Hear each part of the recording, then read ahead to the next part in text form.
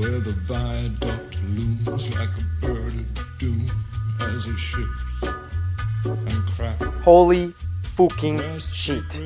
BBC is not messing around. They took advantage of the England bank holiday and posted Season 5, Episode 2, just 24 hours after a record-setting 3.7 million viewers watched Stephen Knight set things up on Sunday night. And man, it was a brilliant second episode. Welcome into By Order of the Peaky Blinders, a podcast breaking down every single episode of the 1920s family gang drama on Netflix and BBC. I'm your host, Daniel Gilman. And I'm Josh Levy. Welcome to Season 5, Episode 2, Instant Reaction. Oh man, Josh, was this the best non-finale of the entire series? Easily. It has to be. I think this was a top 5 episode of the show so far. And the season finales of those seasons, those episode 6s, were easily could fill out the top 5, top 4. So this episode had all the fill, Daniel. And once again, you could follow us anywhere you want on Facebook at facebook.com/Peaky Podcast, on Twitter at By Order of Peaky. We've had some fantastic feedback already of everyone that's following on BBC, which is what we're doing this instant reaction for.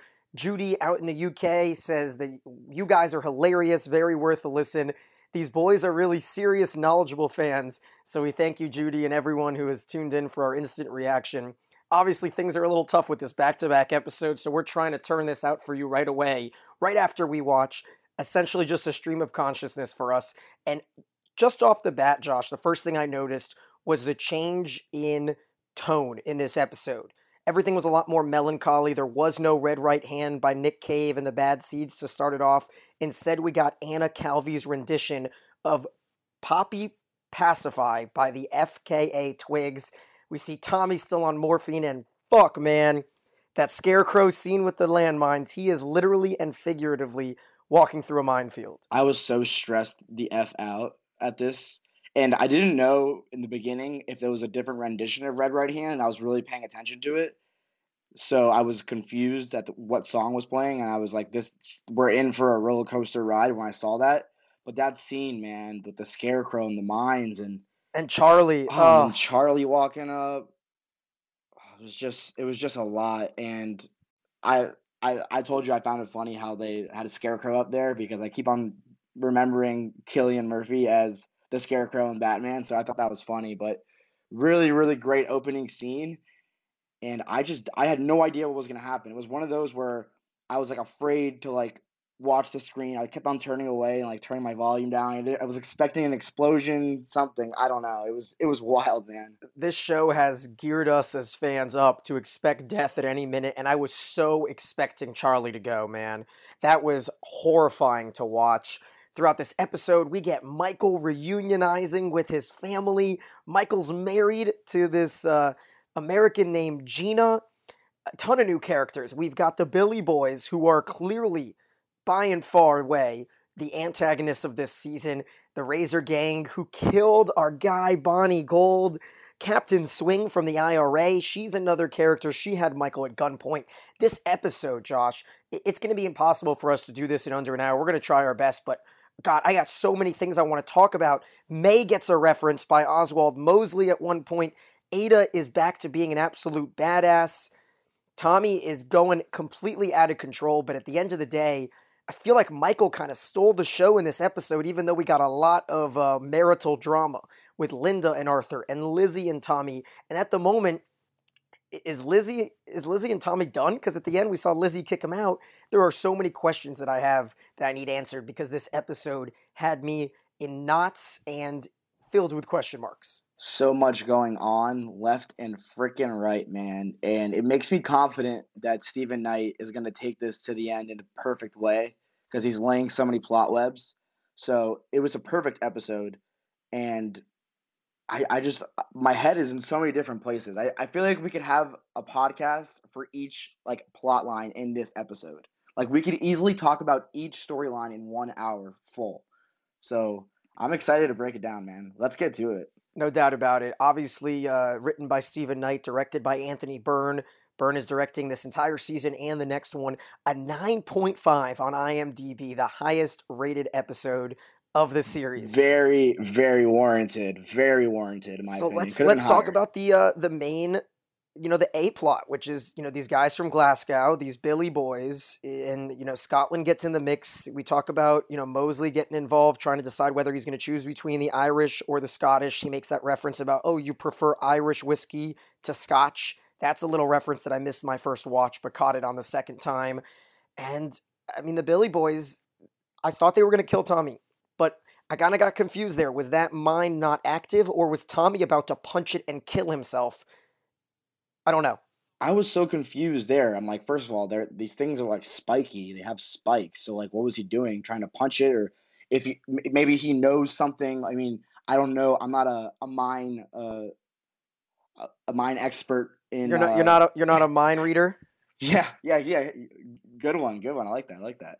But I'm not some expert in detonating mines. So he had something planned, and when he knew exactly where each one was placed and just started firing up with the machine gun, I was like, God damn it, Tommy Shelby, you dog. You damn dog. He is so damn smart and just diabolical and just knows what he's doing. I'm going to take it as 2 episodes in a row. Our opening scene has Tommy nearly killing himself because the last one he shot the horse and then put the gun up to his head. I'm going to take it as Tommy was considering just punching it and just going down a hill, going up to heaven, wherever he was going to go. That's a good take. I love the scene following it when Charlie is on, in his hands as they run away, and he's going, "Giddy up, horsey, giddy up," because we talked about Tommy referring to himself Right. as a horse, and then Francis, who is quickly becoming my favorite, sub character, the maid, or the whatever you want to call it, his Right. his first lady in the house. She's telling him, "Didn't the doctor tell you not to drink after dark or until dark?" And Tommy says, "It's pretty dark." I couldn't tell if she meant to stop smoking. I think it was the drinking because she saw the whiskey in his hand. Okay, because I mean, the man's a chimney, a legitimate chimney. So, maybe it's a reference to both. But anyways, yeah, I feel bad for Frances, man. She's doing her job. She's always got her eyes set on the right things, and I just feel bad that she has to like endure and see all this because while I'm even watching Tommy, I'm like sick to my stomach now about Tommy. She's in love with Tommy though, because I don't know if you remember, but that little scene when Tatiana, the Russian little babe, was running around and she said the first servant that comes down is the one that's in love with you in the middle of the night, and Frances was that one. She's been by his side. She was invited to Christmas dinner in the last season by Tommy, Yeah. and so that was a cool little one. What was crazy is the papers that are left on the crucifixion, whether it's the Scarecrow or Bonnie Gold. The first one said, "Look down on earth and see the seeds you have sown," and then you see the mine. And the second one just said, "By order of the Billy Boys," and Hmm. that's the one that Abraham Gold threw at the feet of Tommy in the last scene to say they killed him for you. And it's interesting because when we first met Bonnie Gold, was it last season? Tommy said to Arthur, "We're gonna take this boy under our wing, but there's a good chance he's gonna take a bullet for the Peaky Blinders," and that's exactly what he did. He took a bullet for the Peaky Blinders. I don't know why he had a gun pointed at them after they shot his dad, and he just kind of watched them go, and then they took the gun from him, and then they beat him to death. That was a deep scene, and what's crazy about it, Josh, is that's not even like a top 5 scene in this episode. There was so much that happened, but you were in the camp of why didn't he fight back? I mean, imagine you had 10 dudes pointing machine guns at you. I mean, you're kind of helpless at that point. Obviously, he could have done something, but you know that the second he went to put a fight, he was taking a bullet to the dome, which he ended up doing anyway, so it's not like it would have mattered. But that was crazy, and seeing Abraham Gold kind of, we haven't seen him in like in a helpless light, and he was so helpless there, and kind of seeing him emotional and not this like this free spirited kind of guy. It kind of shook me to the core. His only son, and they were betrayed by someone, and now we can get into the B plot, which is as strong as a B plot as we've ever had, and that's going to introduce Michael and him talking to these Scottish guys on the boat when he got married to Gina. One of them was a witness. They really just played Michael like a fiddle on that ship headed towards Europe from America. Obviously they knew he was coming. They had someone be a witness. They buddied up with him. They told him they wanted to, sell whiskey, and then everything turned. They tried to turn him against Tommy. Do you believe Michael? And do you think he is the black cat in Tommy's dream? I definitely believe him for sure. I mean, the last episode, I mistakenly. This is why I love these instant reactions because we don't know what's going on as opposed to like the rewatches. But I thought he was like going against Tommy with the whole Black Tuesday thing. So I think he's telling the truth, and I think Finn Cole does a tremendous job of making us believe that. What a stud. He is going to be one of the next big stars. And I think he's moved over to America. He's doing Animal Kingdom, a TNT show, which he is outstanding in, which is basically the American version. I've talked about it before, the American version of Peaky Blinders. And we even get a little nod to that because Michael admits to Tommy when they're sitting in the garrison that he did have thoughts of betraying. He had thoughts of taking the money and going to Hollywood to invest in the pictures. But of all people, Gina stopped him. Tommy interrupts him. Tommy not having any shit. Michael has a temper. This whole storyline has me torn because I love Michael Gray. And I'm starting to love Gina Gray too. She is so smart. Every woman in this show gets brighter and brighter as we introduce them. Linda was a genius. Now we get Gina, who clearly has an edge for this business. Because when Michael started to curse out Tommy, Gina kind of grabbed him and said, "Look at your cousin. He needs our help. He needs your help." So she settles Michael down. And then we find out that Gina's pregnant. So let's take a shot for every time someone gets fucking pregnant in this show. Jesus. Yeah. Gina's pregnant. Yeah. They're married. And Tommy had a weird line here, Josh. Do you understand this line? When they're sitting in the garrison and Tommy says, after Tommy says, "I believe you, Michael. I believe that you didn't turn me in." Tommy says, quote, "Your unborn child has witnessed what you said, and it will be born according to," and then he got interrupted by Michael saying, "Fuck you." What did he mean by that? I have no idea. I don't know. I thought when he started that line, I thought he was talking about how he's gonna like eventually like Gina's not safe, so watch your shit, watch your tone, because you don't talk about an unborn child. He could have been like your eventually born child. So I don't know what he meant, but he kind of I think it was like an intimidation tactic. The only thing I could see is maybe like, you know, if you lied to me, you're just lying, Right. to your death, essentially, because like your unborn child knows that you lied. So if find out that you lied, your unborn child's done, and that is quite the threat from Tommy to a guy that he literally groomed. I know. That's what frustrates me. Michael was the most loyal servant to Tommy. Even when Finn and Arthur and John were upset with Tommy, remember back in season 3 with the Russians, Michael was there. But the thing that I like am so frustrated with Michael is like just like he's got to keep a calm and cool collected temper, man. He is like he's too triggered, and that's exactly what Tommy wants to do. He wants to trigger him. So you're playing into his hand by doing that, and Tommy knows that. He plays to people's personalities. So I was a little frustrated when he was like when he like cursed him out and was like "fuck you, Tom," and but it's Tommy's got away with words, so He's got that boiled Shelby blood, man. And I mentioned Finn, so now we can get to his little, let's call him the C plot. Who cares? It doesn't matter. There's like 8, 9 plots in this episode. Finn is grown up. He's got himself a little biddy of his own, very similar to how we saw Michael last episode with Gina laying on the ground. We see Finn blacked out at the garrison, and this hoe. he's getting married. He's getting married. Yeah, he wants to get married to her, and she loves the life. But Arthur says, Tommy or Arthur says, find someone who doesn't like the life. Finn's got great hair. I think he might win the episode with the flow today. And we talked a little bit Stud. before the episode, before we started recording, Josh, and you are a big fan of Finn in this episode. He even gets that guy to start getting the Peaky Blinders into betting on soccer, football, however you want to call it. That was an interesting scene as well, the singer in the garrison. Love that scene. I love the step that Finn is taking. It's kind of like when you have like a rookie quarterback in the NFL, and and then you're like when he goes into the next year, like will he take that next step? That's Finn. That's Finn. He's that guy that you have in your keeper league that you want to in your keeper fantasy league that you want to take the next step.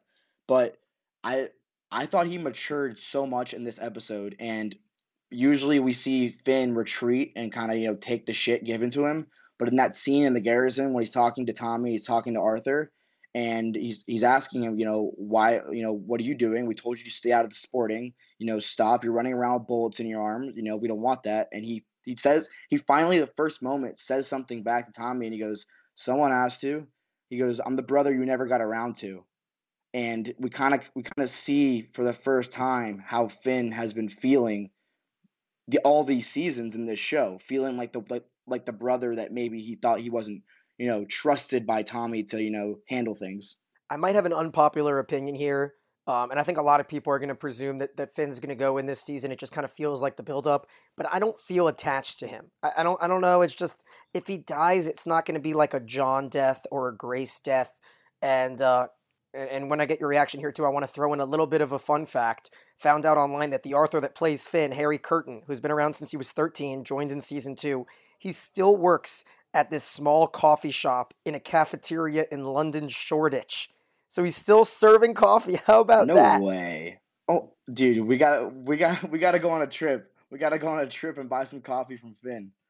That's awesome. Wow. Yeah, but I don't know. I mean, we could save it a little bit more for predictions and winners and losers because I have a feeling we'll talk more about Finn. But I've got a bad feeling about our boy Yeah, here. I don't know. I agree that it wouldn't shake the core as much as a Grace or a John or an almost Arthur death, but I would still feel something. I feel like it would shake the core of the family. Like they're trying to save Finn. They want Finn out of this life. They want him to set the example going forward that they're not here for sporting. So I think it would shake a lot of things up within the show for sure. And while we're talking about, the actors playing the characters, you ready to meet Gina?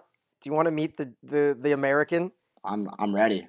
Her name is Anya Taylor-Joy. You ready for this? She was born in 1996. She's 23 in Miami, Florida. Oh baby, The 305, both Josh and I are from South Florida, so that's awesome look to her see. up. She also has had a few credits. She played, did you ever see those M. Night Shyamalan movies, Split or Glass? M Night Shyamalan. Yeah, remember those movies with like the kind of superhero, but also like the messed up Right, yeah. schizophrenia guy who was in the hmm X-Men movies? She plays that main girl, Casey Cross or something, in that movie Split and Interesting. Glass. So that's a little reference for Anya. She has Argentine and United Kingdom citizenship. All right. Interesting. She's got a lot of tools in the arsenal. Okay, so now I Interesting. think we can get to our new character, one of the two new characters, one we can quickly go over, and that's Captain Swing. Pretty good looking woman, the one who kidnapped Michael as a part of the IRA. And the weird thing when she talked to Tommy on the phone is she said, once we've heard you're switching over to socialism, you're on the side of the angels, which instantly should connect everyone to that first episode and the signed letter in the first scene from the Angels of Retribution, who we thought were going to be the villains and might still be the villains, but now maybe it's not that Chinese gang that Abraham of Gold went and killed with Finn and Isaiah, because I went back to the first episode, Josh, and I wrote down the letter that Arthur read to Tommy on the phone in the first scene, and this is what it was. Quote, "We can't give you the assurance you're asking for. We expect payment in full." And then this is Arthur's favorite part. "We have never even heard of you people. Sign the Angels of Retribution." So, I mean, and then they went and killed the Chinese because of it. So it's kind of, maybe it's the Irish, maybe it's the Scottish, maybe it's the Billy Boys. I have no idea who the Angels of Retribution are. Waiting for this to definitely play out where we can understand it in full, but the Angels of Retribution just has like a ring and a very intimidating sound to it, and I'm interested to see exactly what it's gonna play into, but it's definitely something that Tommy's gonna have to pay attention to, and he's definitely paying attention to right now. And there's just so much going on with Tommy. He's got his feet dipped into so many different into plots and different people and groups. But I will say, I am I'm a lot more happy that we have the IRA and people from Belfast involved again, because I was getting a little tired of the Russians, the Italians, and all these other demographics, and I'm glad that it's more on UK soil a little bit. That's an interesting one. What's weird is that I can't find, there's no credit on IMDb for Captain Swing. So maybe she's got a Hmm. different name that we haven't learned yet. IMDb is an interesting one here, Josh, because I did a little bit of research, and now we can talk about the Billy Boys. And we can talk about our newest villain. His name is Jimmy McCavern. And it sounds like he is going to be maybe the most ruthless antagonist in the show's history.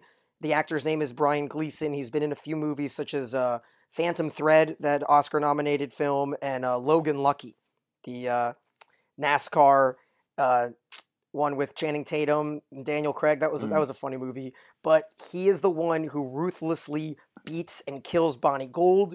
He shoots his dad, Abraham. I'm never gonna get that right. And now we can get to the song. I wrote down the lyrics. You ready? Hello, hello, we are the Billy Boys. Hello, hello, we are the Billy Boys. We're up to our knees in Finian blood, surrender or you'll die. We are the bright and daring Billy Boys. And they want to share. They want to share the racetracks with the Peaky Blinders. They want the Cheltenham and Nottingham tracks, and they are not going to stop. This guy is so fucking scary.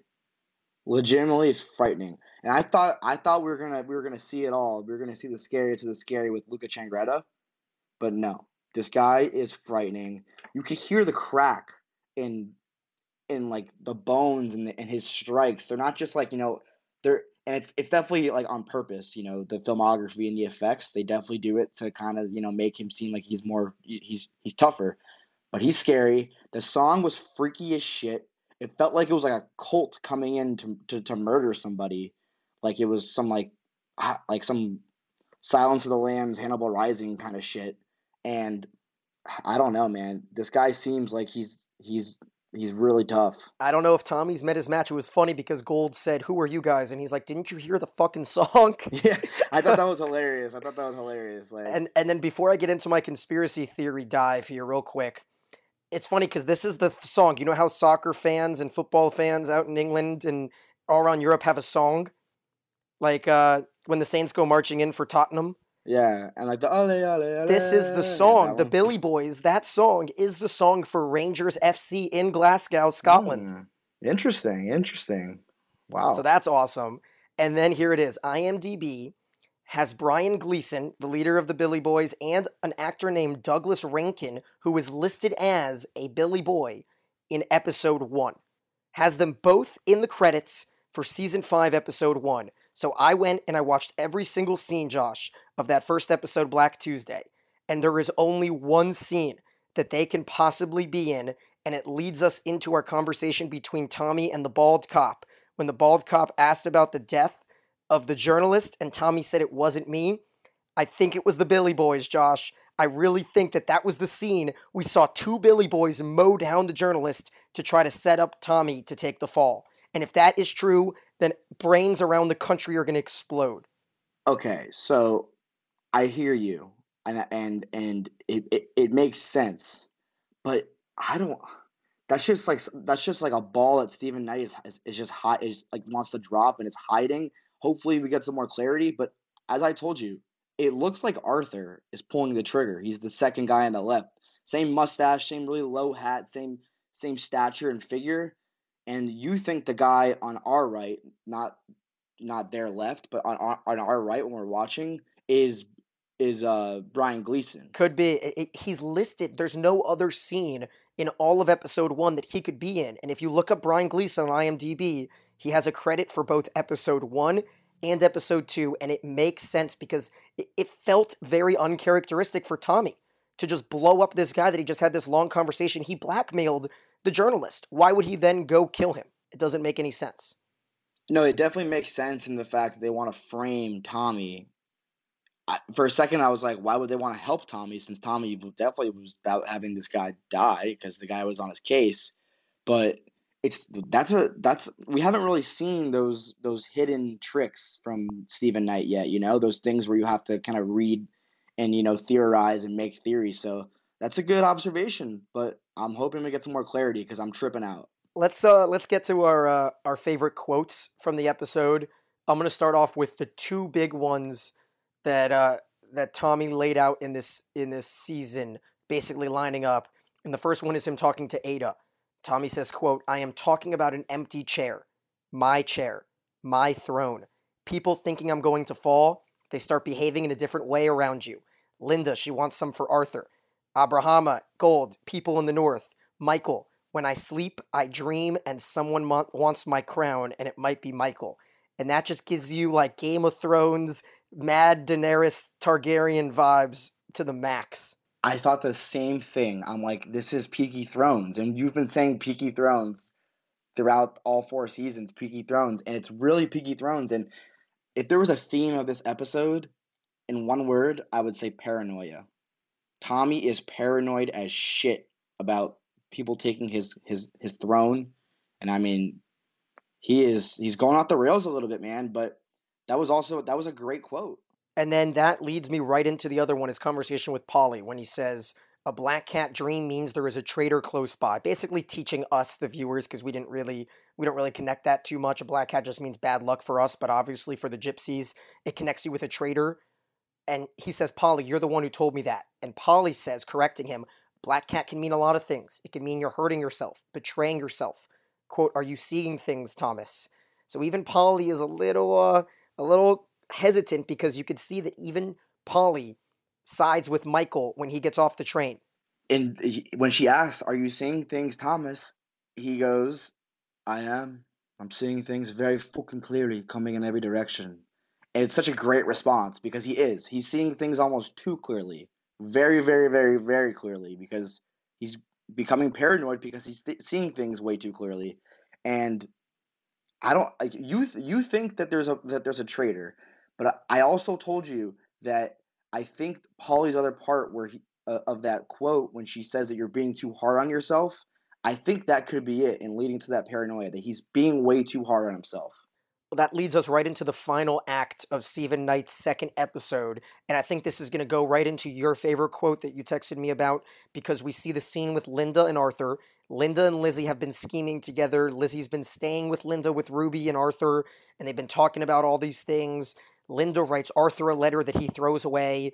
Lizzie writes Tommy a letter that he reads and then throws away, and it looks like Linda may be leaving Arthur because she said, I had to write 2 letters.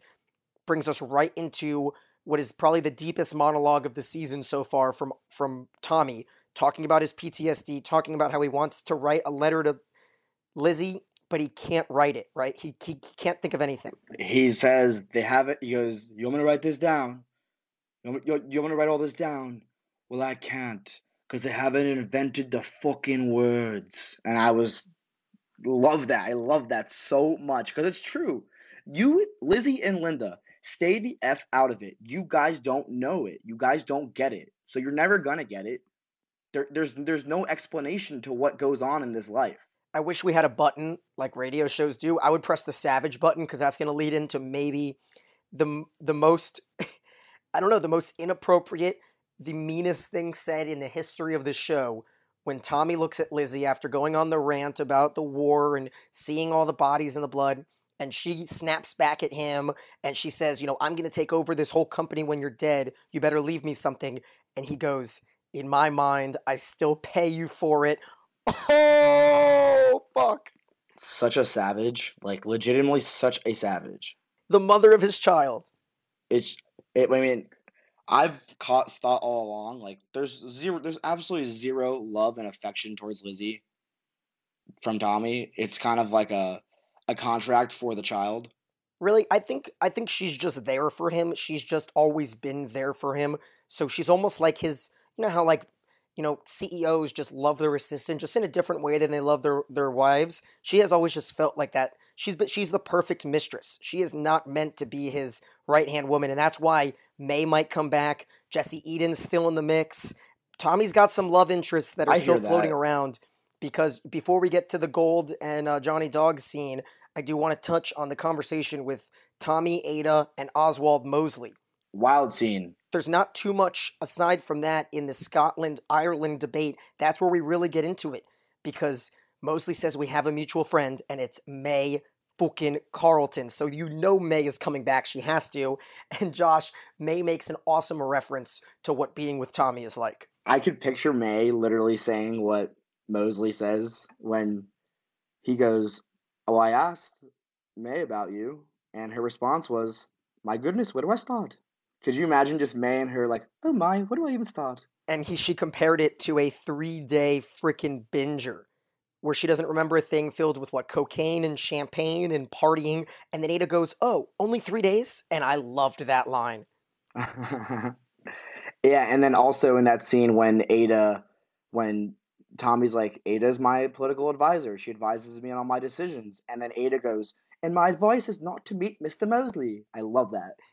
And Mosley says it's because I'm dangerous. Tommy says no, and we then learn what I gave the history lesson last episode. Ada says that she hears Oswald is leaving the Labor Party and moving towards fascism because the real life, Oswald Mosley did that. He became a fascist. He created his own party, the New Party, and then he was, banned from England. And he says, Tommy, I loved your line in there about, we are the people and we have had enough. And Tommy says, I am my own revolution. And that's when everyone who didn't quite follow, like I didn't quite follow the whole Ireland thing in the first half of the episode, Mosley lays it out for us. Sam Chafin says, I want a dialogue with Belfast. Are you going to side with Ireland or are you going to side with Scotland? We are going to offer you a promotion. So he's offering Tommy a promotion to junior minister to the Duchy of Lancaster. And so Tommy's got to think about that now. And Tommy Shelby says, Birmingham is my concern. Ireland bores me. And walks away. Sips his whiskey and walks away. I just love that. Like, this man, I'm waiting for him to have nothing to say. I'm waiting for the one moment. But he's always got something. It felt like that final scene. And we can get to the final scene now where Abraham Gold pulls up. He's beating the shit out of poor Johnny Dogs because this is why I feel there has to be a traitor. No one else knew where Gold's people were. Someone had to have known. I don't think Johnny Dogs ratted on him. Poor Johnny's my loser of the episode. He's been such a badass. He's been awesome, but he gets like his ribs broken in by this one-armed guy. Lizzie comes out and probably saves Tommy's life. Comes out with the gun. It looks like Gold. It might be done. Tommy's got nothing to say here. This is it. Tommy has nothing to say to Gold. 100%. And then finally, after Lizzie comes out with the gun, scaring everyone, Tommy then starts to formulate a conversation with Littlefinger, with Aidan Gillen, and he says, you can't avenge your son with one arm. We have to get your arm fixed. And that's probably the only nit that I have to pick this episode. It's been a perfect episode, but how has Gold been able to, make that drive? How is he not like dead or dying? He got shot right in the chest. So you're the finale of Game of Thrones who was pissed off that Jaime Lannister was able to get into King's Landing. Right, it's the same. It's the same thing. And then he beats up my guy Johnny Dogs. Yeah. Well, Tommy did reference that if he didn't get an ambulance ASAP, he was going to lose an arm. So he kind of identified that. But I agree. Lizzie comes in, saves the day. And my favorite line in the show, of the episode, is after Johnny Dogs grabs his shirt and he goes, I didn't do anything, Tommy. And he goes, out of all people in this world, you are the only one I could trust. And boom. It's true. It's really true. Tommy can trust no one. And it's this paranoia and this black cat theme of the episode. And it just ties in perfectly, which is why I think paranoia is the perfect theme of this episode. And that was the final phrase of the episode. And then Red Right Hand kicked in for the first time to boot, the first time in the episode that we heard the theme song. And so as we kind of wrap this instant reaction up, I do want to add one more thing before we get to our winners and losers. In the very beginning, we saw the letter on the Scarecrow. And we've heard this phrase before, so I Googled it. And it said Thomas Shelby, OBE. Remember? And they've said, oh, you're Thomas Shelby, OBE. And right. Not many people outside of England may know what that is. OBE stands for Officer of the British Empire. And it's an honorable title granted by the monarch, by the king, to an exemplary member of the British society and someone who has had a, quote, major local role in any activity. And obviously helping out Churchill in the first few seasons has granted Tommy to be the OBE. And obviously, Jimmy and the Billy Boys are a little jealous of the amount of rising to the throne Tommy has had, and they want some. So now, before we get to our winners and losers, we can kind of throw a prediction or two out there. I think we might have seen Tommy meet his match. I think this is going to be something where every single season we see Tommy try to negotiate. I think maybe here he might really negotiate with these guys because he's not fighting against Americans. He's not fighting against the London guys anymore. Now it feels like these are guys of his own cloth. They're a razor gang, Josh, and we see Tommy throw coins to little kids. I'm not sure this won't be a situation where Tommy tries to go a little political. But besides that, I have no idea what's going to happen in this season, prediction-wise. Well, who do you think the mule is? The mole? I mean, the mole. The mole. Well, sorry. Who do you think the mole is? I don't know. I think it could be Linda? We talked about her being a villain, but I don't really know. I think Paul is too predictable because she's always been doing this shit. And I think it's a little too predictable. And I believe Michael. So, I mean, it's Linda or it's someone that we just don't know, in my opinion. Yeah, Linda knew a lot in her conversation with Arthur. She seemed to basically lay out all of Tommy's skeletons in his closet out loud, and I felt like that wasn't an accident. And that was an ugly scene. That was ugly. I was cringing at the I thought Arthur was going to beat her. right when he's like, "What?" He's like, "What do you know? You know what I'll tell you. You're going to be a good wife." And I was just like, "This is." And he starts kissing her, and he's like, "We're gonna go upstairs, and we're gonna have sex," and she's not into it.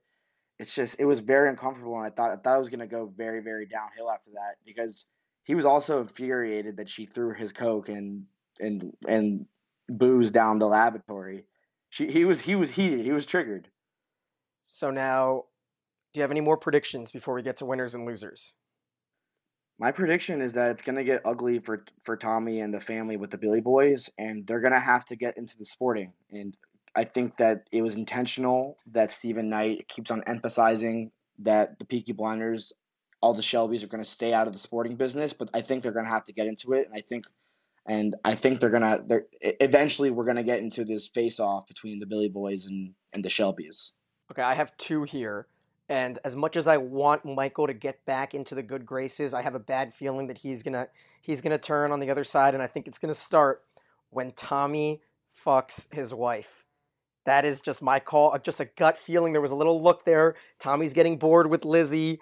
I don't know. I feel like Gina's just the perfect type. She kind of looks like a young Grace. That's a hot take. That's a hot take, but definitely could come to fruition. There's nothing to rule out with Tommy fucking Shelby. And then the other little comment that I have here is from my conspiracy theory. I think that we're gonna learn soon that it was the Billy Boys that killed Levitt, and I still think that the cops are gonna pursue Tommy for it, and Tommy's gonna have to talk to his guys saying, "Did we do this?" And we're gonna find out that they didn't do it, and my investigative work is going to come to fruition. But that's something that we might learn next week or the next episode. Episode 3 is going to come out Sunday night, so we'll get the instant reaction Monday or Tuesday for that, and so I guess we can go winners and losers here.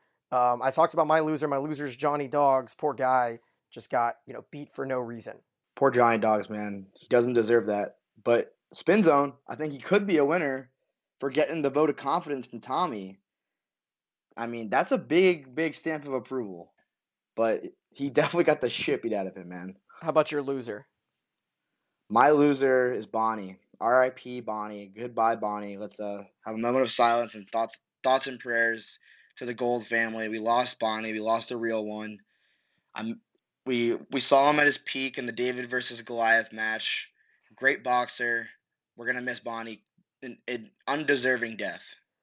And then your winner. My winner is gonna be Finn. Took a step. He took that step. I'm starting him in my fantasy lineup at quarterback, as I said. I think he really took a big step, and we saw in that scene at the Garrison with Billy Grand was his name. Billy Grand, the guy who's going to fix the matches for them. It was Billy Grade. Billy Grade, Billy Grade.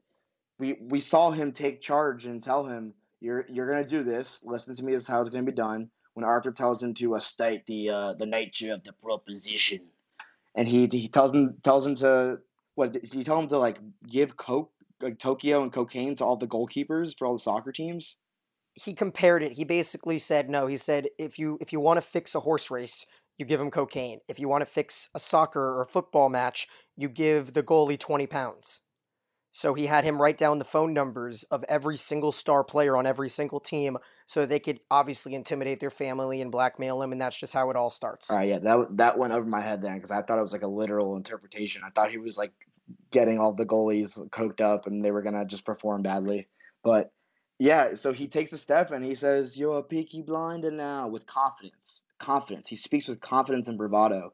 So it's the first time we see that bravado from Finn. So I'm gonna say he's my winner, but I really hope that I don't grow this attachment towards Finn and we just lose him. Yeah, and I like that he's going to wear the bullet around his neck. Tommy said in the last episode that he still has his first, obviously, um, I don't believe that Finn is done getting into mischief, but if he thinks he's a general, hopefully he'll start to do general things.